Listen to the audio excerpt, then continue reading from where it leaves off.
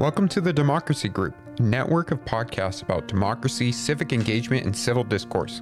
In this feed, you will find a sampling of episodes from our podcast in the Democracy Group, as well as recordings from our events. If you enjoyed this podcast, then please visit democracygroup.org to find more like this. Now let's get to our featured episode.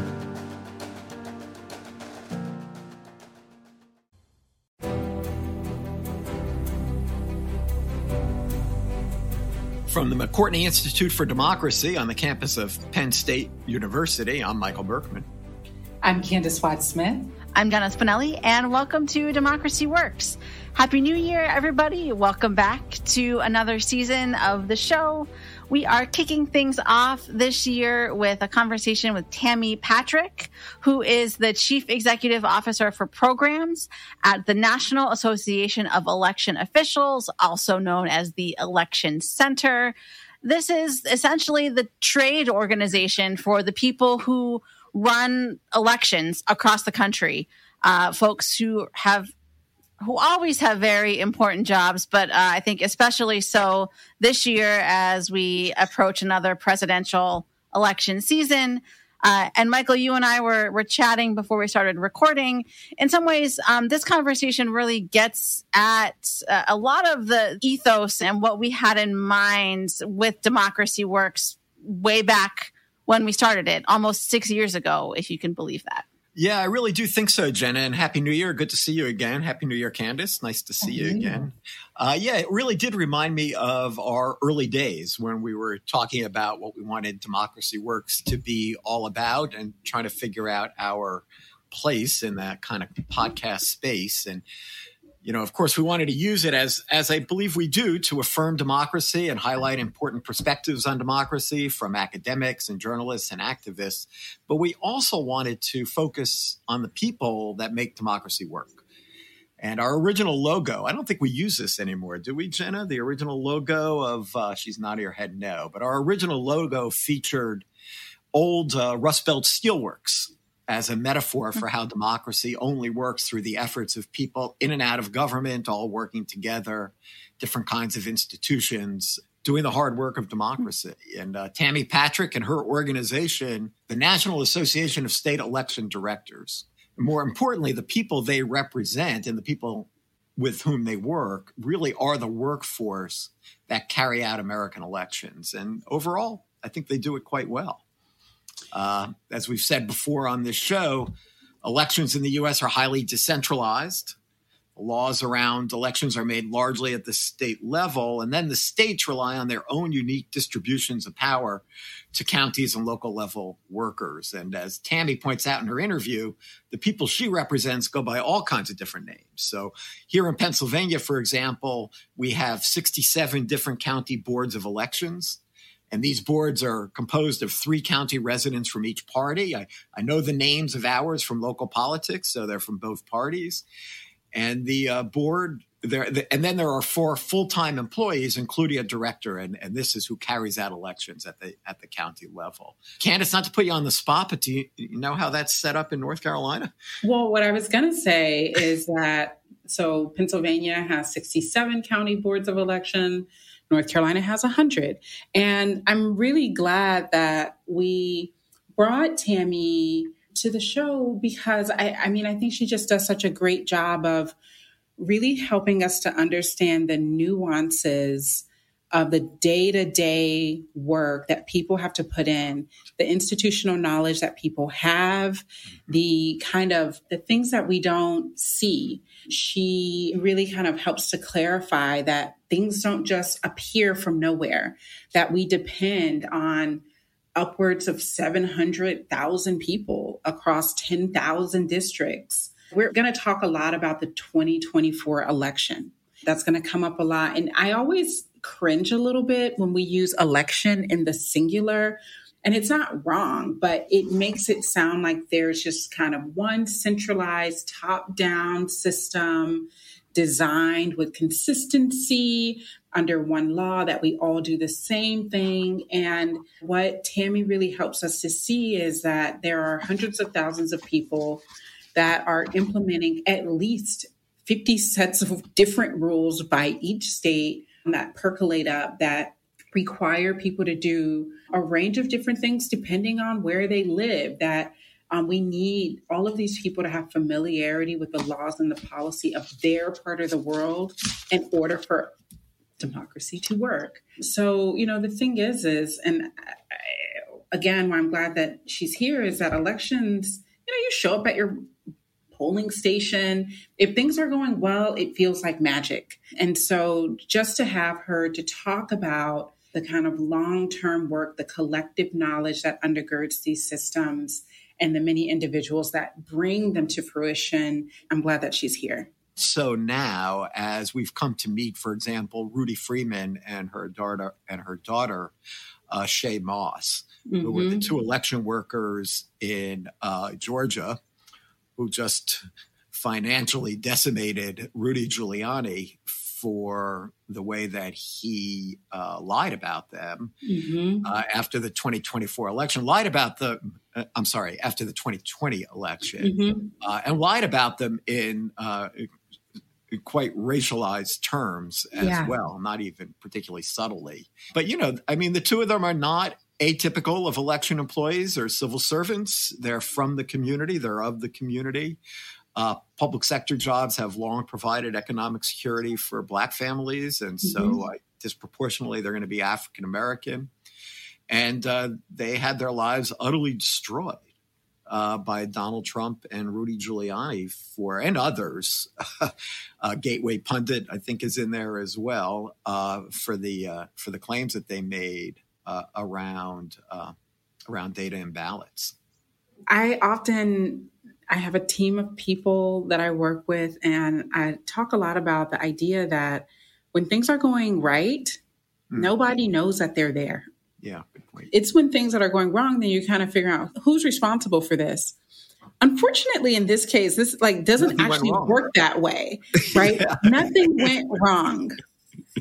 Nothing went wrong on their side of the equation, right? That folks were doing their job diligently, doing the very mundane but incredibly important tasks that move elections along.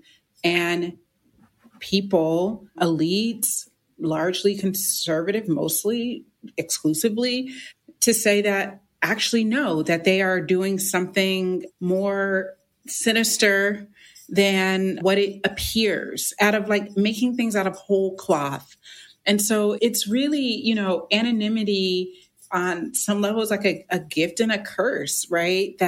So the fact that we know who Shaye Moss is not because she did anything wrong, but because, she and her mom were targeted by the president of the United States of America at that time for doing her job while being Black. I mean, that's essentially what it came down to, and to facilitate the big lie that the election was stolen, and largely stolen in minority communities, Detroit and places like that. And so again, I'm glad that we have Tammy to really illuminate the nuances here. Because I think we just need a greater appreciation for a group of people who either have been anonymous or demonized.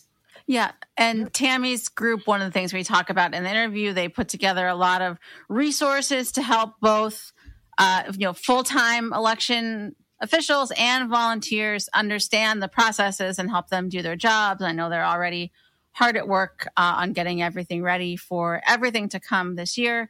So let's go now to the interview with Tammy Patrick. Tammy Patrick, welcome to Democracy Works. Thanks for joining us today. Thanks so much for having me. Good to be here. So I'm sure some of our listeners have heard you on the PBS NewsHour, or maybe read interviews with you in the New York Times or other outlets that you've been quoted in. But for listeners who might not be familiar with the Election Center and the work that you do, can you just tell us a bit about that to kick things off? Yeah, absolutely. So Election Center is what it's commonly known as, but it's actually the National Association of Election Officials. And we've been around for almost 40 years. I've been a member for half of that time. And it's an association that's comprised almost entirely of election officials, but we also have members who are in the corporate community, nonprofit community that work in the election space. So it's state and local election officials, and we have a variety of programming over the course of the year. We have workshops and national conferences. And then I think one of the most important things that the association does is we have a collaboration, the Institute of Academic Research and Policy through Auburn University. And we do a certification program. So we've certified close to, or actually a little more now, than 1,500 election officials in the country. So it's an exciting program. I myself graduated through it back in 2007, which doesn't seem that long ago, but I guess it was. Yeah. And can you say more about what exactly an election official is, knowing that elections are done differently in every place? I imagine there's some variance in what constitutes an election official, or maybe not. You tell me. Yeah, absolutely. And that's spot on. So across the country, and it's debatable exactly how many election jurisdictions we have. Some say, quote the number, around 8,000. Others say it's closer to around 10,000 jurisdictions. The election officials go by a lot of different names, whether they're the county supervisor, recorder, auditor, clerk. The function of conducting election encompasses a lot of tasks. So you have voter registration. And in one state, that might be done by a clerk. In another state, it might be the tax assessor. In another state, it might be an auditor, a supervisor. So there are a lot of different names that get used across the country, and even at the state level, it's the same thing. The important piece is really the function of the role and the job that they have. And so it's really those individuals who are tasked with the conduct of the election, the administration of the election, the oversight of the election. Those are our members. And they have many names, but the tasks that they do are often shared. Right. And, as you've been talking about in the media recently, the threats that they're receiving and the factors complicating their lives and their day-to-day work are often seem to be the same, or at least similar trends across the board. And I certainly want to come back and talk more about that. But you have been in your current role as CEO for programs for just about a year now. You had your 1-year anniversary on December 1st. How has the first year been? Like, what comes to mind as you reflect back on 2023, and what's on your mind as you look ahead to 2024? We are now over 1,750 members, which is, I believe, the largest number of membership we've ever had. Our convenings are seeing a growth in attendance. We have a lot of interest in the work that we're doing, and we're just really excited for what we can provide to our members. And we're listening to our members in a way that I think is really important in this moment, because election officials, as you mentioned, have been under attack. I often say that they're under-resourced, they're understaffed, they're underpaid, and now they're under attack. And so we need to make sure that they're supported, that they feel supported, that they have the tools and the resources they need. And in this moment, that's more important than ever before. Mm-hmm.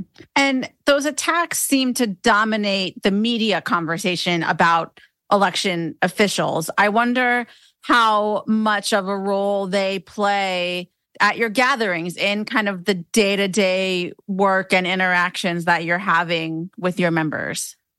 So we definitely hear from our members how it's impacting both themselves as well as their staff and their poll workers and their voters. But one of the things that I think of as bright lights in this moment is that we still have members who wants to go out and register voters, who understand the importance of this moment. They understand that a democratic republic relies upon its citizens to be engaged, not just in voting, but in the conduct of the election itself. And so while we've had a number of people leave the field, it's often referred to recently as the mass exodus from the field. We also have people who have doubled down in their dedication to and commitment to the profession that they love. And we're attracting more people to the field. In this moment, we just need to make sure that those who are taking up the mantle are doing so with the correct motivations. If someone believes that they can become a local election official or become a poll worker and have an outsized influence on the election, I think it's very, very important for them to know that not on the watch of existing election officials.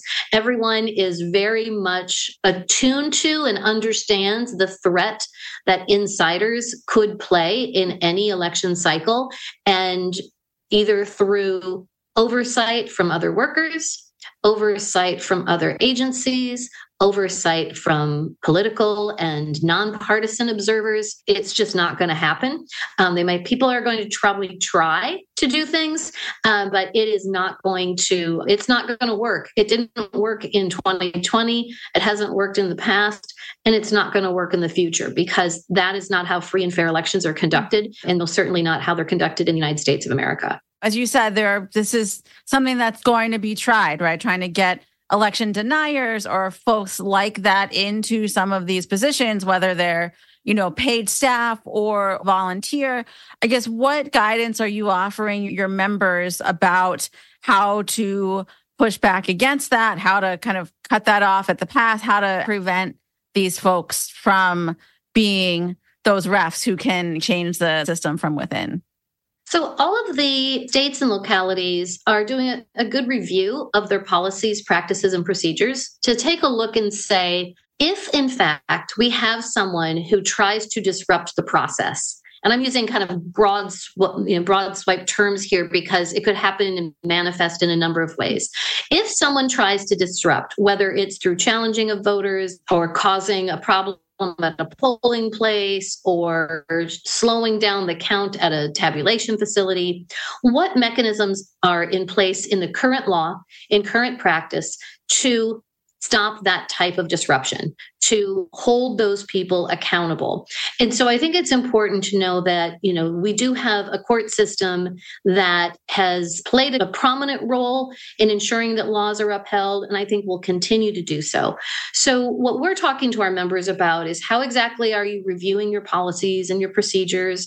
What sort of support do you need? Where are there gaps? And that's where I've been talking not only to members of my association, but other associations as well, associations of legislators, associations of other individuals that are vested in this process, so that they are also looking from the role that they play in this process, because that's one of the things that's so important to note is that, when an election goes on, it's anywhere from 700,000 or more poll workers. There's an additional, thousands of people who serve as observers. So an election is really a time in which the community turns out to make sure that their voices are being heard effectively. And that's why it's important that everyone who plays a role understands legally what their role is and what to look out for. I know when I was an election official in Maricopa County, I did the training for the political parties of their observers.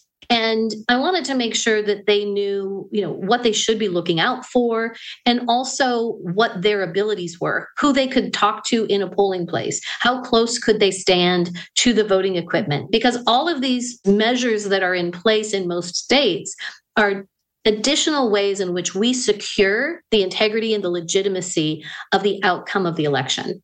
Yeah. So, and to kind of add on top of all of this, there are problems that happen, right? I mean, things will go wrong. We're human, right? These are our systems. And so it seems to me that there's also a bit of a high wire act with, how to investigate and run down errors or problems that might happen during the course of an election, but without providing fodder to people who are waiting to hang a conspiracy theory over on every little thing that happens. So I guess, how are you thinking about that issue and maybe the way that the messaging around problems and errors has changed over the course of the time you've been doing this? I imagine it's changed a lot since the early 2000s. It certainly has. So When I first started, election officials would often lament that we were toiling away in obscurity. We had, some observers. We always had observers in the tabulation center, but there were very few at the polling place because they just weren't there. So it's definitely the tenuous situation where you want to be fully transparent, but you need to make sure that people understand what it is they're seeing, and also that people make mistakes, and those people include voters. So sometimes voters don't follow the instructions on the ballot, and depending on the rules of engagement in that state, an election official may or not be able to sufficiently register the way in which that voter wanted to make their vote count. Every election, there'll be a transcription error, a keying error. There will be, a problem with a printing mistake, a proofing mistake. There might be a problem with the programming of a voting equipment in one place or another. And this happens for a variety of reasons. All of these errors that can occur should be able to be recovered from, should be able to be identified.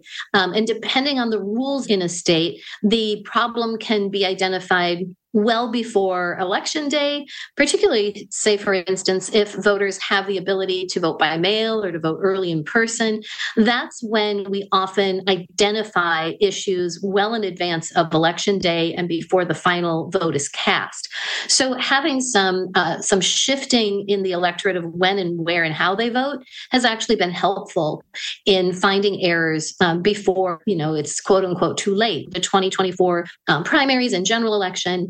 And it's also, since 2016, when there's been an error, there was, an immediate reaction of, does this mean we were hacked? Does this mean that foreign or domestic adversaries have, gotten into the system? And to a last incident, every single one of those, it's come down to a human error of transcription. Because as I mentioned before, election officials are really exhausted. They're tired. They're under-resourced. They're understaffed. And that's when mistakes can occur. So if in fact we truly care about the accuracy of our elections, the legitimacy of our elections, we should resource our elections and make sure that people have what they need in order to do the best possible job. The other thing, election officials are communications professionals in many ways, in many cases. And, they're often put in a position where they have to explain these things and kind of take on the people who are trying to maybe spread falsehoods and these kinds of things. What advances have the folks in your organization made in that realm over the past couple of years? Are there messages or ways to communicate that have broken through at maybe challenging some of the misinformation and conspiracies that are out there about elections? Yeah, this is certainly a trying time. I mean, election administration started out as a very clerical task. After Bush v. Gore in 2000, then we had kind of a change in the type of technology that we were using. And we used to say, now election officials need to also be IT managers. And then in 2016, and by the way, a cybersecurity expert. 2020 happens and they need to be an expert in global pandemics and public health.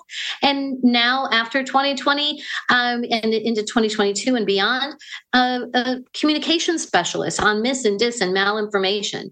The real challenge here is that the claims that are being made about the election system are very much emotional and fear-based.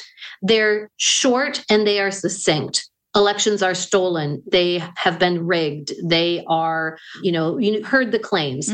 They evoke a visceral reaction by someone who hears it because they think that they are probably true. And of course they are not. But the answer to that is not so pithy. It is a complicated explanation of all of the ways in which we secure our elections, all of the ways in which there are checks and balances, all of the ways in which quality is controlled and the legitimacy and integrity is secured. And that's part of the challenge election officials have in this moment. So one of the things we try and do with our members is provide them with the resources that are created by all sorts of organizations, whether it's the Election Assistance Commission or nonprofits like the Elections Group or Center for Civic Design or others, that have created communication tools as well as academic research. I should note there's a number of really good studies out there about what are the proper messaging ways that you can talk about these things so that voters will understand. But herein lies the additional complicating factor, if it wasn't complicated enough. Some people don't want to hear the facts.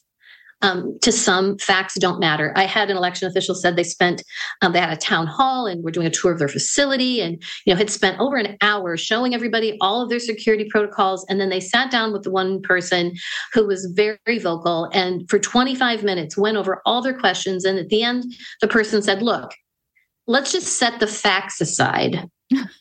And that's where we are in this moment, is we're in a post-fact environment for some people. For some people, the truth and the facts still matter, but for a portion of our fellow citizens, it doesn't.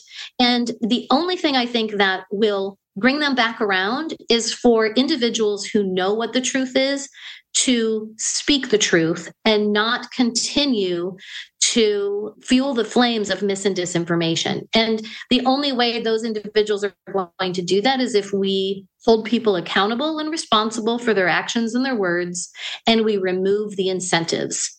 So for some, they're doing it because they need to get out of their primary.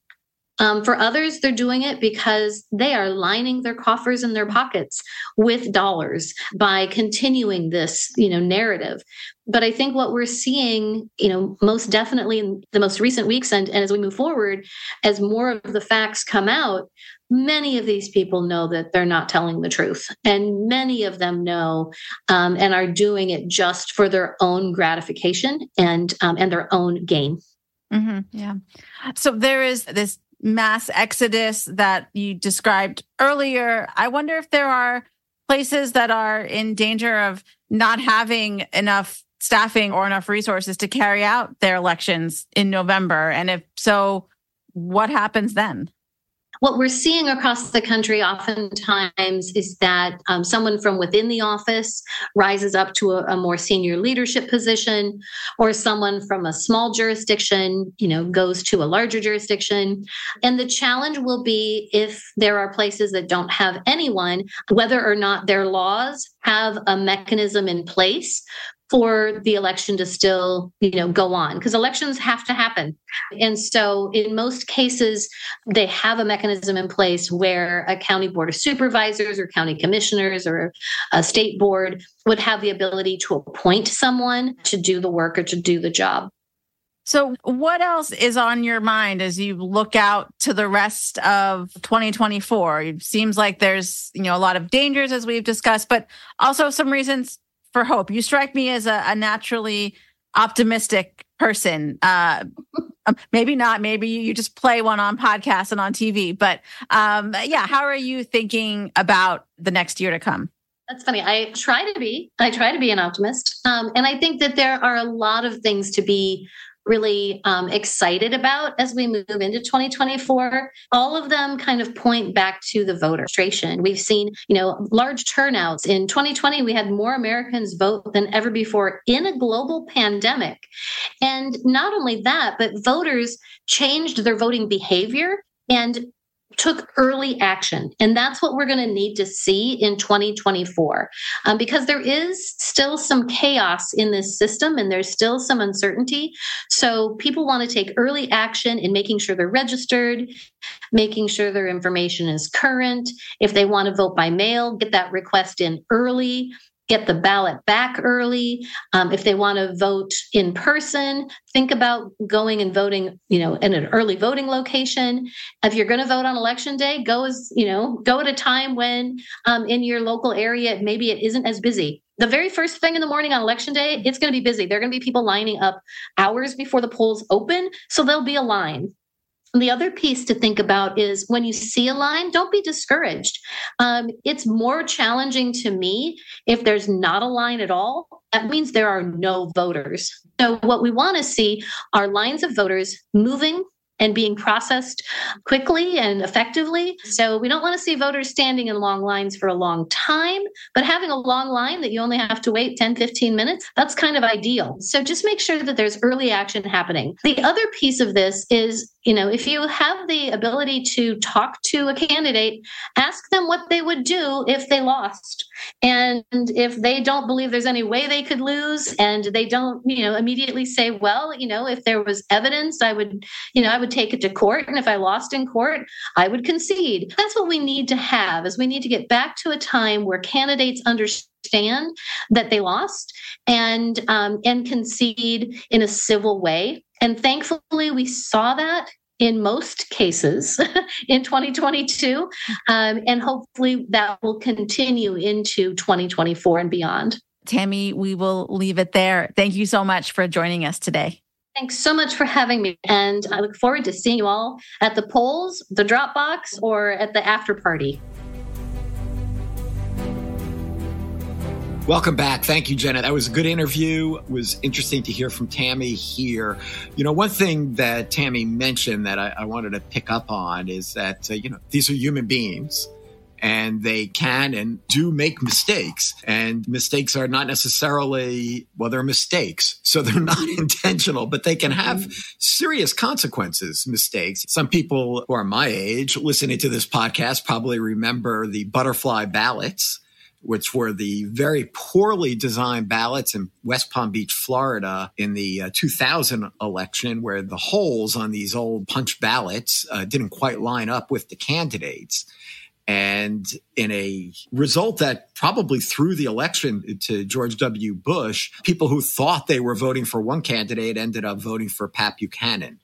And that was an indication of how people can make mistakes. And there was really no correction that could be made for it. And there was a story in our local newspaper here in Pennsylvania just the other day about how the shortages in election workers that we discussed in the first part and that Tammy mentioned as well in her interview also can have really important consequences. Right now, actually, maybe kind of trivial, but could be significant. So they were talking about how Greene County, Pennsylvania, just doesn't have enough people running their elections these days. And they just had a string of errors in their most recent elections, misprinted ballots, mistakes in how ballots were processed. I mean, all kinds of problems that came up, and that, the problem would be, even if it's not enough votes to make a difference, it adds to a perception that's really problematic these days, especially in a state like Pennsylvania, that there's something wrong with the election. And I mean, really, especially Pennsylvania, because, of course, we were one of the contested states in the 2020 election. And Pennsylvania is actually the only state where President Trump won a court case about the elections. There's all kinds of doubts sown around Pennsylvania elections. Tammy is talking to us in a very particular moment about how people are being threatened and don't want to participate in these really important jobs because they're being attacked. And I think what I hear her talking about is how fragile, how much democracy relies on a currency of faith and trust. That as long as we have a sense of faith and trust around our elections, they work fine. And when things go wrong, we have historically kind of chalked it up to like, oh man, that was terrible. But, we all want the best for our society. We all kind of want about the same thing. But when faith is eroded, any minor mistake becomes more than that. So when people are told that election officials are corrupt and those people decide to drop out of their jobs because they don't want their families to be threatened, then the quality of elections may actually decline, like in real life, and not just like boogeyman world, but they will decline because when dozens of people quit, hundreds of years of institutional knowledge are removed with them. Then new people don't want to take the job. And then there are fewer people there to ensure that mistakes aren't made. Yeah, I'm really glad you brought it back around to this, Candace, because I think that the way you just talked about this really captures why all this lying about the 2020 election and the persistence in repeating it over and over and the pervasiveness of it now within the Republican Party at all levels of the Republican Party is so corrosive to democracy. Yeah. Right? Because now, so many people now are just conditioned to not accept the results of an election. And as we've talked about on the show many times, this is a pretty central feature of democracy, right? That you lose and then you say, I lost, and you move on and you fight again another day. And I mean, that is kind of how democracy, one political scientist once put it in a democracy, parties lose. And that's just how it works. And it is so corrosive when it is persistently stated. And what I really liked about talking with Tammy today is the way it allows us to see how this operates at the very local level, all the way down to the people that are administering the election. She really goes into that. And of course, I think the whole country has seen it a bit with the election workers from Georgia, whether or not they've, really thought about it in these terms. But this is why all this election denialism is so corrosive to democracy. It boggles my mind that we have policies on the books that do prevent people from fully realizing their rights to vote. But we are not having a conversation about that, or those folks aren't having a conversation about that. They're having a conversation about things that are simply not real. But those conversations are the ones that are moving us and that are threatening the quality of our elections. So we have to thank Tammy Patrick and the good people at the Election Center and our local poll workers, whether we see them on Election Day or any day before and after. I'm really pleased that we brought her on to highlight the work and the necessity of the work that hundreds of thousands of people who had once toiled in obscurity are now being highlighted, but not necessarily in a positive way. And we can counteract that. So I would like to encourage us to do that and to thank our audience today. I'm Candace Watts-Smith. I'm Michael Berkman. Thanks for listening. Democracy Works is a collaboration between the McCourtney Institute for Democracy at Penn State and WPSU Public Media. Our editors are Michael Klein, Chris Kugler, Mark Stitzer, and Clint Yoder. Editorial review by Emily Reddy. Additional production support from Andy Grant and Christine Allen. If you enjoyed this episode, please leave us a rating or review in Apple Podcasts, Spotify, or wherever you're listening right now. Democracy Works is a member of the Democracy Group Podcast Network. Visit democracygroup.org to learn more about our podcast collective devoted to democracy, civic engagement, and civil discourse. Thanks for listening. We'll see you next week.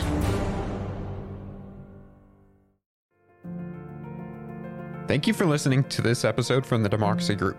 If you want more podcasts like this, then visit democracygroup.org. There you will find our events, topics, and a newsletter as well. So head on over to democracygroup.org.